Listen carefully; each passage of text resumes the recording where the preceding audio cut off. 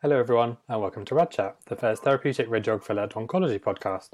Welcome to podcast number 32. My name is Naaman Joker-Anderson and I'm joined by my fellow host Joe McNamara. Hi everyone. A big thank you to our last guest, Linda Thomas, who discussed her role as CEO of Macmillan Cancer Support. If you haven't had a chance yet, please do go and take a listen. So, we are pleased to introduce our guest for this evening, Charlie Parvin, who's going to be discussing the transition from therapeutic radiography student to Band 5 newly qualified member of staff in the NHS. Hi, Charlie. Hiya. So, Charlie, please can you tell us a bit about yourself and, if you feel comfortable, why you chose therapeutic radiography as a career? Certainly. So, as you've rightly said, my name's Charlie. I am studying therapeutic radiography. Well, my degree is radiotherapy, but therapeutic radiography as a postgraduate at the University of Liverpool. I did my undergrad a while ago back at the University of Leeds in microbiology. I got into the whole radiotherapy sphere because I've been working in the NHS for what feels like eons, but probably to some people is not at all. But after my undergraduate degree, there wasn't really any chance for career progression. And so I was looking out and thinking, well, I could go and study for a couple of years, become a biomedical scientist. I'd do that maybe part-time, do the top-up modules because my undergraduate degree wasn't accredited. And I've always had a sort of interest in oncology and healthcare and stuff like that. And so I happened to see the radiotherapy PG DIP course advertised in Liverpool. And I thought, well, that's really cool, actually. Getting to speak to patients, build that bond with patients, make a difference. That old cliche, make a difference in patients' lives. But it was that sort of fine line between being very, very much involved with the patients and doing lab work, which I had done kind of in the middle. And I'm really glad I made that choice. I'm really, really glad, particularly because I'm coming to the end of my my degree, as Naaman said, and I've just secured my first Band 5 role.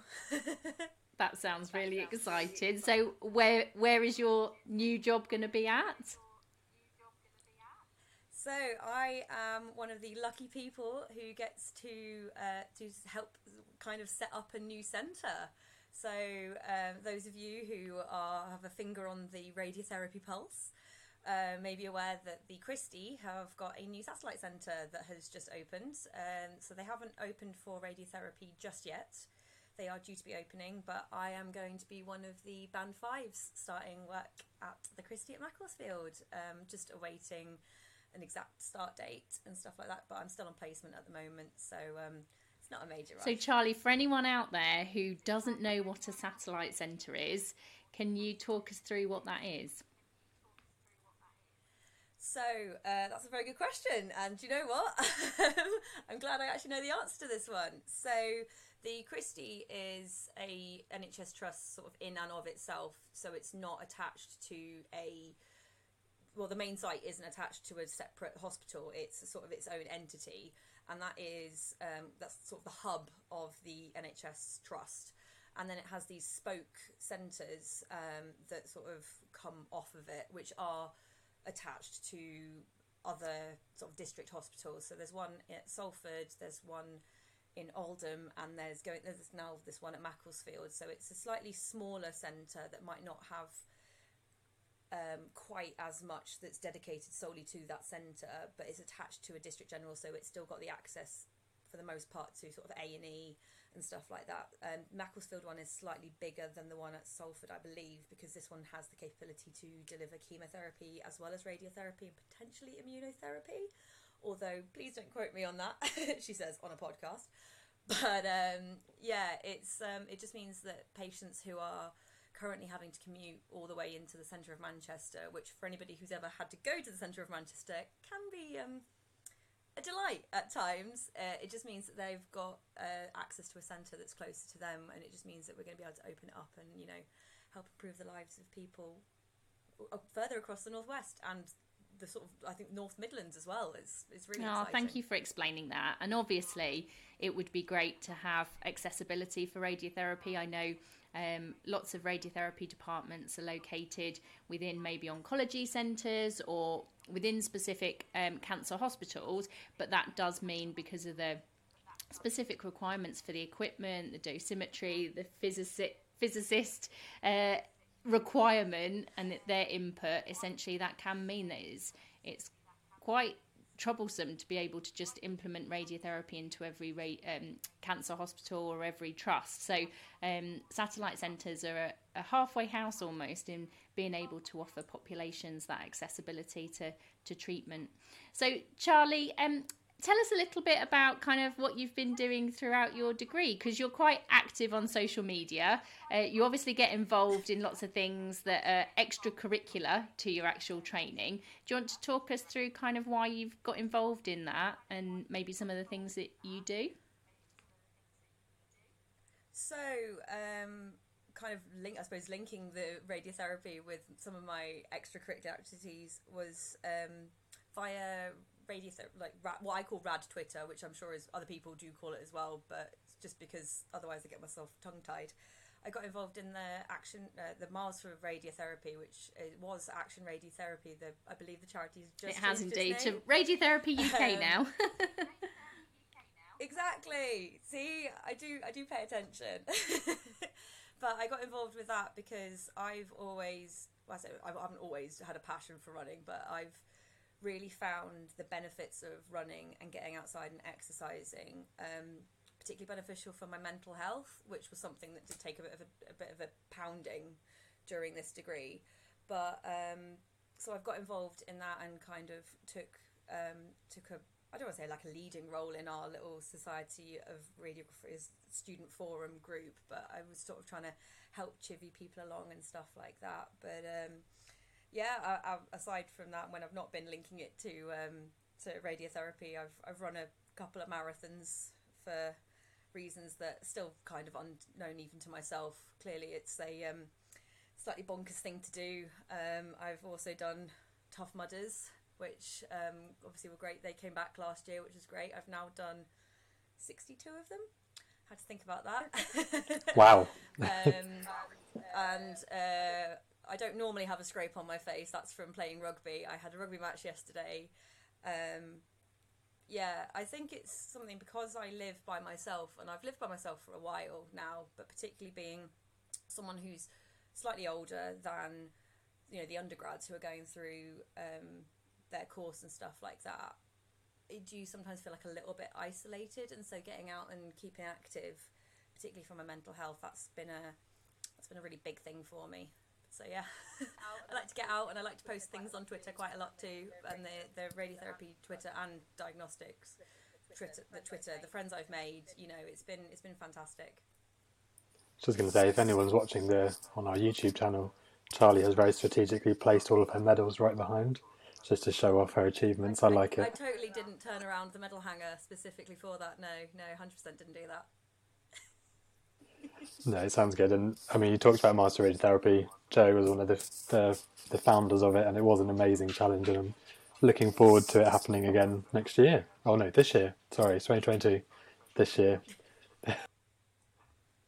So Charlie, you mentioned a little bit about mental health, and obviously only if you're comfortable in doing so. But why do you think it took such a hard hit during this degree? Do you think it was as a result of COVID, or do you think it is as a result of kind of working with cancer patients? Can you kind of put your finger on what it is that you think ensures that from our perspective, and maybe some of my experience of supporting students, we do see a high proportion of students with mental health issues? Do you think that that's as a result of what you've had to go through in terms of the pandemic, or is it more around kind of the role as a student in radiotherapy?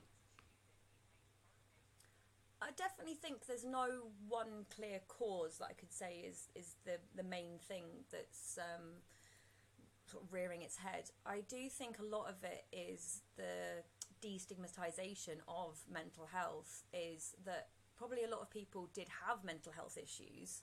They just weren't I don't want to say willing, but they were sort of loath to admit it. They were embarrassed. They felt the stigma of it, you know, and that's one of the reasons why I'm trying hard myself to be such a big advocate for talking about mental health, because it's okay not to be okay. You know, it's all well and good being sunshine, happiness and rainbows, but you know, sometimes the people who are hurting the most are the ones with the biggest smiles on them. You know, you take a look at people like Robin Williams and, you know, Chester Bennington of Linkin Park. You know, that his widow put up a video of him, you know, laughing and smiling a couple of days before he took his own life.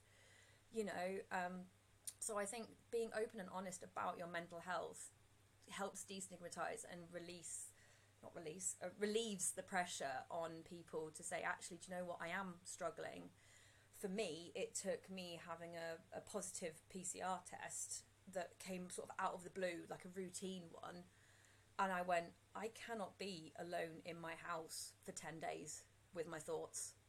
I just completely spiraled down. I think it was just the thought of, you know, because we'd had quite a lot of our placement cancelled because of because I started my degree in January 2020. Perfect timing, I know. It's just, anybody who knows me knows I've got amazing timing. Yeah, and so we were actually on summer holidays, but I was making sure I was going out. You know, this is when restrictions were being lifted, and thinking, I can't go out, I can't see people, I'm not going to talk to another human being face to face for 8 days. And it just made me go, I don't think I can do this. I really don't think I can cope, you know. And when I am on placement, I mean, obviously I think everybody looks forward to having a bit of a break so they can have a bit of a lie-in, you know, and relieve some of the pressure. But for me, it's going, I don't actually know the next time I'm going to speak to another human being face to face. You know, and it is my choice to live alone, but exercise and the getting out and that stuff for my mental health, it sort of made me go, oh my goodness, you know. And I suppose there is the fact that we are dealing with a very emotional career choice that we've made. You know, people always say, oh, isn't it depressing, you know, working in cancer care? No, it's not. It's lovely. You know, 9 times out of 10, it's amazing. And, you know, even if you're dealing with a patient who is palliative, you know, who isn't potentially in the best health, knowing that you've made a difference to them is fantastic. But there are the days where, you know, when your patient has to be concluded because they're not well enough to be treated, or you get that phone call that says, oh, you know, Mr. Bob's not going to be coming in, you know, because he's taken a turn over the weekend, and, you know, next thing you know, you're hearing that he's passed away. It can be emotionally draining, you know, the good and the bad. So I do think that being open about our mental health, you know, and stuff like that, you know, it can only benefit us by saying, actually, I am struggling, and then the whole a problem shared is a problem halved, you know, putting it out there on Twitter and saying, I'm having a bad day, guys, you know, you don't have to go into it, just say, look, guys, I'm having a bad day, you know, or being able to get signposted to where you need to go to be able to have, you know, a slightly better time, or just someone go, hey, I'm here if you just need to rant and vent, or if not, I'll just send you a funny meme. Because, you know, that's what we do, isn't it? We send funny memes, we send funny gifts to each other. Yeah, and I think being a student, sometimes people forget when they're qualified staff that actually students can have the same problems as we do as staff members. And, you know, in a way, you've probably got a few more pressures because you've got deadlines on top of deadlines sometimes. I think the pandemic really highlighted how difficult it can be, especially in isolation. Obviously, lots of patients had similar experiences where they're only coming in for treatment and lots of uncertainty. But as you said, it's nice to share, and the Twitter world is actually quite nice, I would say. I know we've talked about it quite a lot in podcasts where they're very supportive, and, you know, Dr. Richard Simcock talked about the COVID papers and how it helped different sort of radiotherapy departments across the world just through posting on Twitter. So there's a lot to be said for it. Definitely. So, Charlie, do you want to talk to us a little bit about kind of that transition that you're starting to engage with now, going into your first ever role as a therapeutic radiographer? You know, what's it feeling like? What things are you worried about? Well, you know, the joys of having a slightly precarious at times mental health does mean that there's a lot of anxiety about it. I suppose I'm reassured that because it's a new centre and it's going to be sort of starting up, not slowly, because I don't think anything ever happens slowly in radiotherapy, does it? But you know, they'll start to sort of ramp up the patients they have. And it's being a smaller centre, I feel like I'll have slightly more, not control as such, because again, there is a limited amount of control in radiotherapy with what's happening. But I do feel like I can just say, right, okay, I'm going to get hold of this, I'm going to get hold of that, and stuff like that.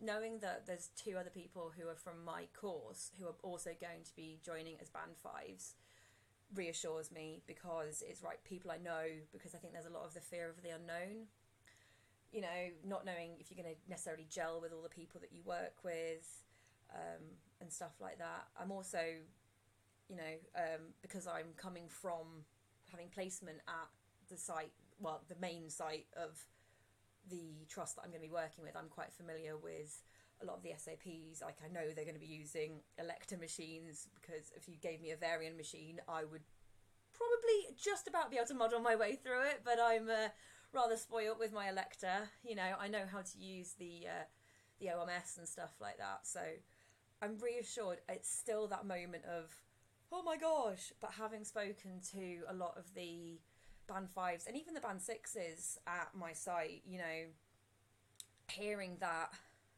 you've got that, you know, preceptorship or the induction, depending on what your site calls it, is that, yes, okay, you do still have the power, like, you've got that sign in, and, you know, we're obviously adhering to IRMA and IRR regulations, but you do also always work with somebody. And, you know, I'm going to have a band 6 there who's going to be experienced, and I know a couple of the 6s who are going over, which again makes me feel a bit more like, right, okay, I can do this. I know that my university wouldn't have let me get this far without them thinking she must be at least somewhat competent. I'd like to think that the people I'm working with at my placement at the moment wouldn't let me switch on if they didn't think I was competent. And so thinking, well, actually, if they've got this confidence in me, why can't I have that confidence in myself? It's something I'm working on, definitely, you know, having a bit of self-belief. And there's always that moment where you just have a bit of a, oh goodness, I can't remember how to move the gantry, or, oh whoops, I put the bed the wrong way, you know, or I've moved it in rather than moving it out. But everybody makes mistakes, you know. There's some of the funny, you know, you hear something, people go, oh god, I did this, and oh, I did that. You're thinking, all right, okay, you're not expected to know exactly everything like that, you know. Yes, okay, there's going to be a bit of a step from going from a student to being a band 5, but it's probably not as big a step as I'm kind of making it out in my brain to be. I mean, I'll let you know when I've actually made the step, but maybe it's not this gaping wide chasm that I'm thinking it's to be. Maybe it's just like jumping over a puddle. I always liken qualifying to learning to drive. So, you know, when you're learning to drive, you're behind the wheel, you're in control, but you know that someone can press the brakes for you. And you never have the radio on. You're not allowed to listen to music, and you've got to concentrate. And then when you qualify, in that first time that you're driving on your own, you know, it's such a vivid memory, I think, for a lot of people. Once that first drive on your very own, maybe it was mine because I almost crashed, but you know, it is a real vivid memory of being in that car on your own, listening to your music, going those 3 miles over the speed limit because you're like, oh, someone's not here to remind me that to go only 30 miles an hour. But it's so important, I think, to recognise that there will always be people there to support you. And you did mention preceptorship, which I think is really important, and something that I know the repair project and also the repair champions that were working for Health Education England were really looking to implement that preceptorship. Was that something that you kind of looked into and almost became part of a reason why you wanted to go there, or was it just a consequence of kind of starting in that centre? honestly, it was just a sort of a consequence of happening. I was very lucky in that this was the first job I applied for. I hadn't even thought about applying, and then we got a email from the education coordinator at our centre, who had been sent it by the centre lead, I believe, for Macclesfield, but I could be wrong. And he just sort of saying, well, why aren't any of the students applying for this job? And this was back in mid-October, maybe? And so obviously all the undergraduates who are in their third year wouldn't really be applying because they won't be graduating until a little bit later. And I sort of spoke to the other people at my site, and I thought, well, clearly they want students to apply for it. They wouldn't say, why aren't the students applying for it, if they didn't, potentially want students to apply for it. So even though, the job specification says, it must have the HCPC registration, I thought, well, in for a penny, in for a pound, and it's just a bit of experience. And so I suppose I'm quite lucky in that I've got the first job interview I went for, and therefore I haven't really had to look around at other places. I do think having experience in that centre has reassured me that, and seeing people go through the induction setting at the main site has kind of reassured me that it's not this big, horrible, terrible thing that everyone likes to, say to scare you. It is there to make you a safe, competent, and a better radiographer. So, yeah. That comfort feeling is quite nice, though, isn't it? I mean, when people apply for jobs, sometimes they might use a scattergun approach and apply to every Band 5 job there is in the country. But having that experience in the same, as you said, the standard operating procedures, so you know how things work, some of the people you work with, that comfort's really nice. I think especially if, you're a bit worried of maybe a bit about imposter syndrome, where people trust you, they know who you are, that's quite nice. But some people like that leap of faith, though, just to go to a completely different centre in a different part of the country. And I think for anyone listening who doesn't know much about the NHS, you can start as a Band 4, so waiting for the HCPC registration. That's what I did. So similar to you, Charlie, in the department I trained in, I managed to get a job there, but I started as like a Band 4. So there's just a few things you can't do, but then that while you're waiting for the HCPC, at least you're getting a bit of money into your pocket. You're not having to work on weekends like I did just to be able to go. So it's nice. Charlie, have you thought about your long-term career pathway, or do you feel it's too early? I'm just intrigued because as a lecturer, we do always get students to start to think about long-term aspirations, role models and things like that. But it'll be interesting to hear from your perspective. Is that something that goes through your head, or are you literally at, woohoo, I'm nearly a Band 5 and that's it? It's a little bit of both, I think. One of the main things about therapeutic radiography is that there is that sense of continual learning. CPD is such a critical part of it. I've been looking at the HCPC website today, in a bit of downtime, reading about the standards and, making the amount of emphasis that's placed on CPD. And that has sort of made me think that so the joys of my degree is that because it's a PG dip, it's effectively a master's without the dissertation, and I'm really keen to definitely do that dissertation. I've already got ideas of what I want to do it on. That may change. Definitely taking a bit of a break from the learning for at least a short period of time. It will just be nice to be able to turn my computer on just to, play some video games or watch YouTube rather than have to turn it on and, boot up Mendeley or EndNote or Microsoft Word. You wait though, Charlie. I give you a month before you're itching to get started on your dissertation.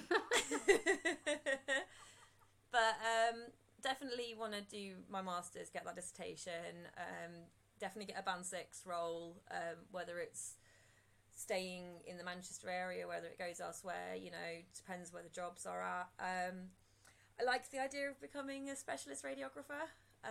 So there's a few obviously at my site, but I like the idea of being able to have that a bit more of a link, rather than the oncologists and the doctors, you know, the registrars and stuff like that, having that link with people who worked like on set and have done the switching on and have that understanding. I really like that idea and that understanding of why we're causing potential side effects and late effects to our patients because of the nature of how we're treating them.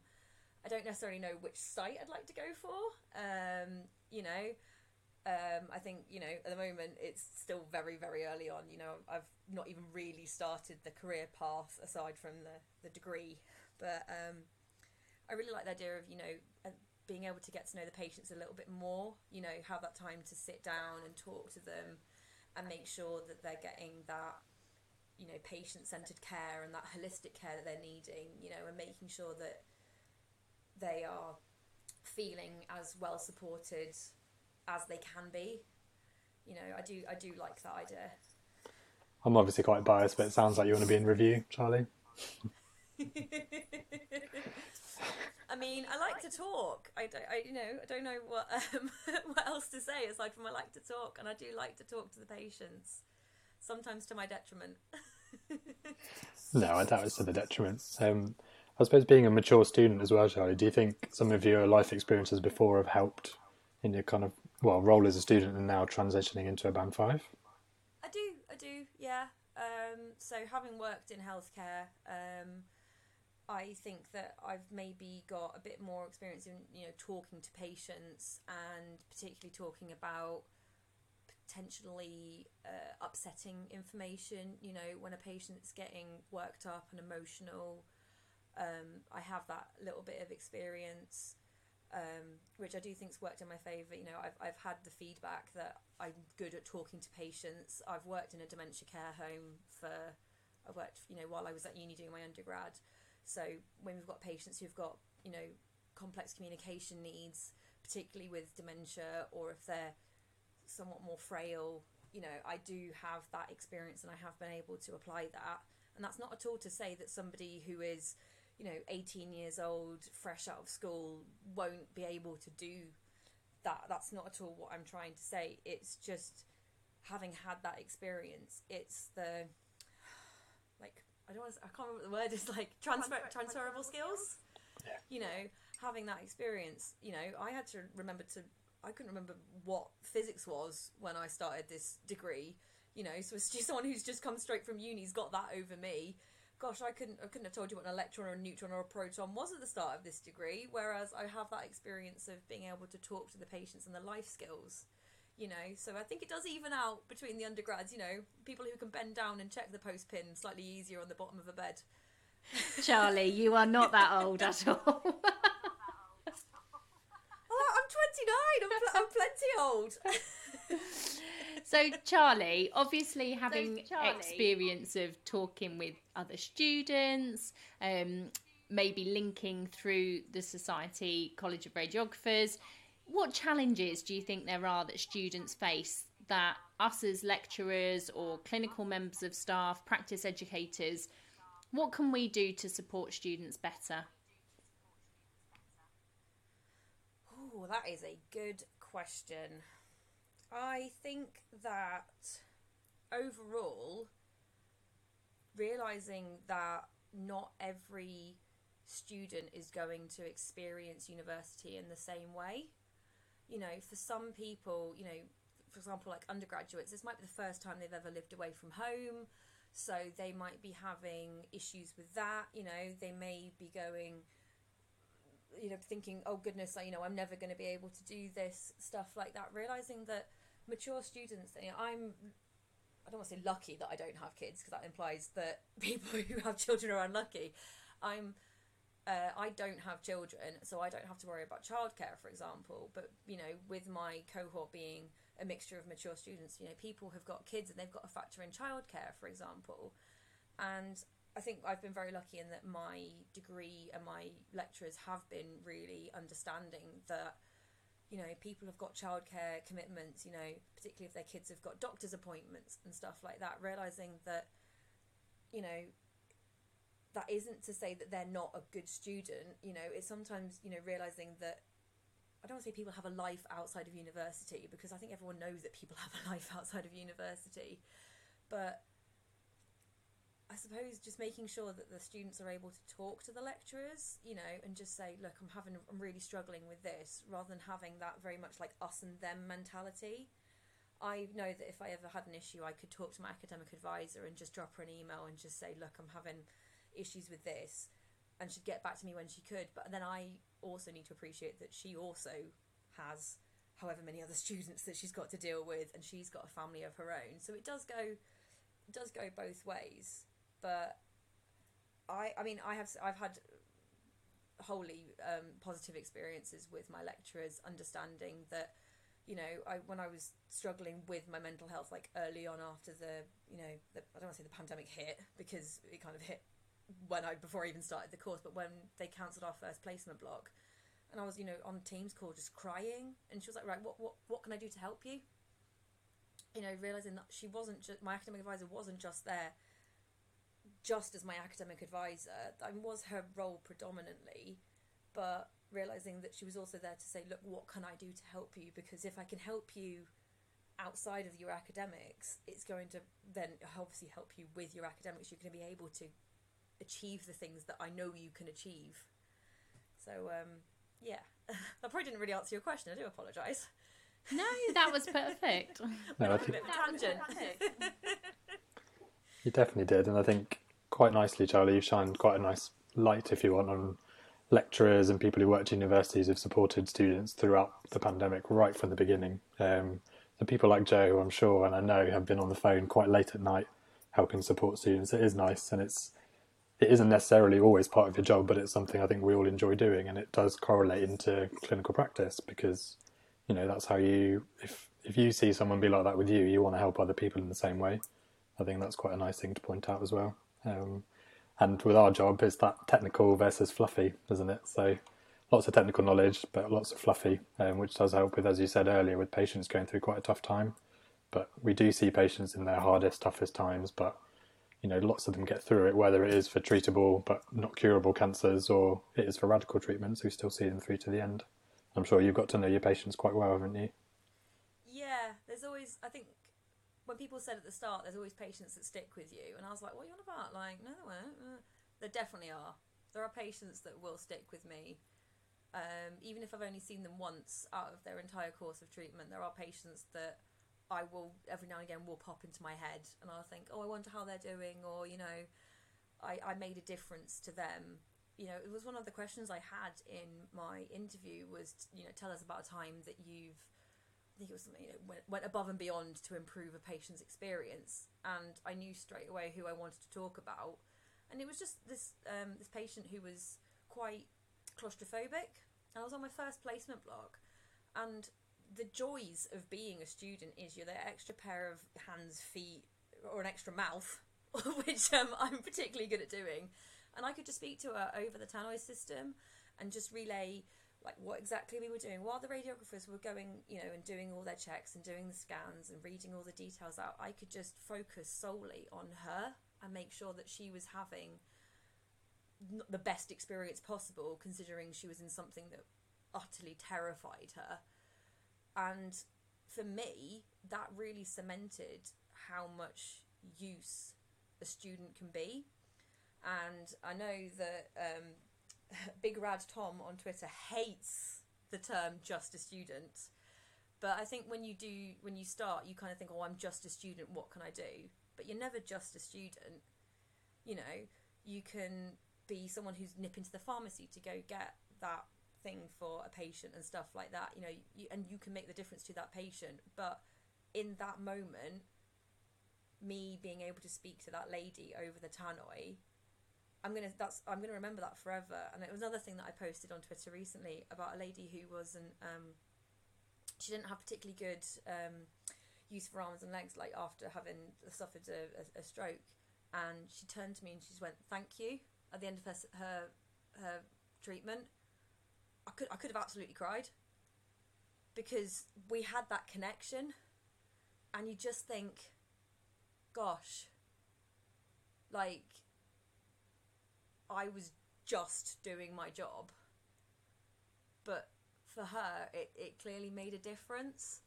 And yeah, that's gonna stick with me for a long time. I'm really glad you have highlighted that, because it is something that I relay to all students, irrespective of how confident they are or how they feel about being able to support students, you know, how knowledgeable they are about radiotherapy. At the end of the day, it is that holding someone's hand, you know, helping someone lie down, helping the clinical staff, you know, talking to a patient about their day or their weekend, learning the names of their grandchildren.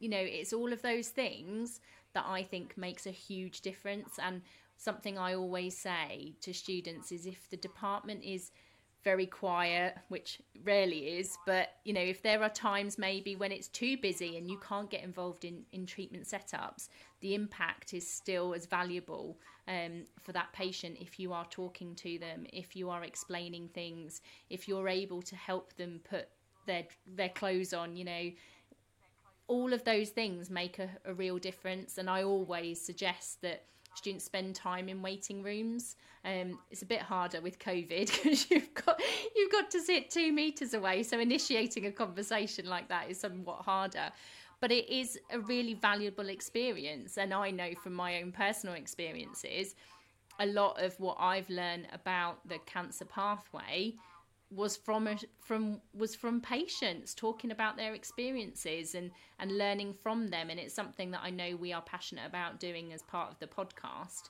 But you've highlighted it perfectly there, Charlie, that, you know, your role really is instrumental in improving people's experiences. And that's patients and staff. You know, the ability that you have to be able to have a positive impact is really, really important. So, Charlie, what would be your top tips for anyone who is starting to near the end of their degree, and, you know, they're starting to think about applying for a job, going for an interview, they're already absolutely petrified of getting in those final assessments, but they know, lingering in the back of their head is, oh no, I've got to get a job. What advice are you going to give them? Well, I think I'd be remiss in not mentioning the New Professionals Forum that's done through the Society of Radiographers.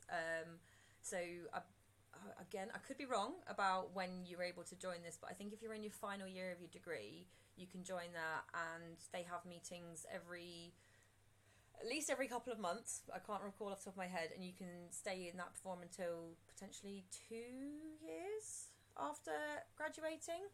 And so that's a really handy sort of support network to have, because you've had the experience of people who are going through their preceptorship, going through their induction, people who are also applying at the same time as you, people who have gone through the application. And that's really beneficial, because you can just go, oh guys, like, I'm having a problem with this, or I'm having a problem with that, or any recommendations on this. You know, you can just say, oh, you know, I know that I'm going to have to do this for an interview, for example. And people can go, oh, actually, I had to do something like that, and this is how I did this, and oh, this is how I did that, or I found this really beneficial. And I've found that, I think I was already in the student forum for the society, but Nicola very kindly suggested that I joined the New Professionals Forum, which was really, really handy, and that's definitely helped bolster me in my applications. And it was one of the first places I told that I had my job. Which was really, really exciting.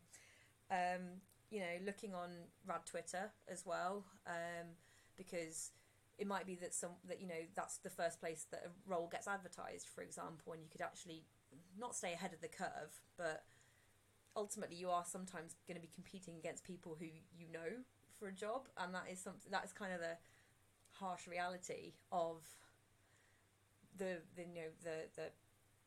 career that we're going into. So, you know, if you've got an extra day or so to potentially like polish that application, that may be the difference between it. Also, speak to the people that you're working with on your placement, particularly if you're going to be applying for a job at your placement site. But it could be that they've had a job at the place that, you know, before that you're applying to, or they might actually go, well, if you get a question like this is really handy, this is a really good way to answer it, you know. And don't dismiss any not negative information, but like constructive criticism that they have, and say, oh, I completely fluffed up this question answer. This is how I should have answered it, but this is how I answered it, you know, and this is how I could improve on it.